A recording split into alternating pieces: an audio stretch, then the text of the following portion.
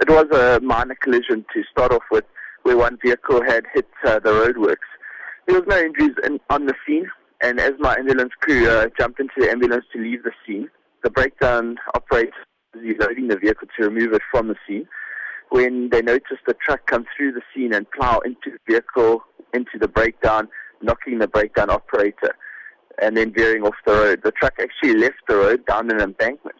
Because my crew seeing this, obviously being paramedics, they and went back to assess and found that the breakdown operator had been critically injured. They immediately started working on and called for assistance of an advanced life support paramedic to come and assist them.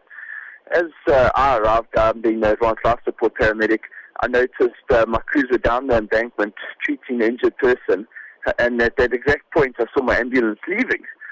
I inquired as to who was driving that ambulance, and I was informed that the truck driver had actually come up through the bush, jumped into the ambulance, and was now fleeing the scene.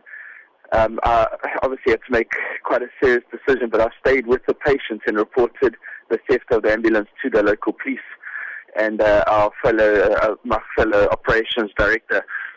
The ambulance then proceeded past us, came back past us with the doors open, and was going at quite a high speed.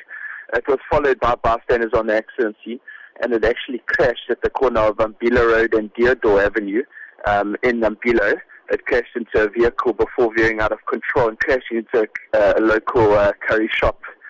The driver was then apprehended by SAP, and the second driver had sustained injuries and was stabilized on scene before being transported to a nearby hospital. A very bizarre incident that did take place. And tell me, have you ever experienced anything like this in your time? I've never experienced this. This was literally something you see on TV and hear about in the movies. I've never, in my entire 15 years of being a paramedic, I've ever heard of anything so absurd.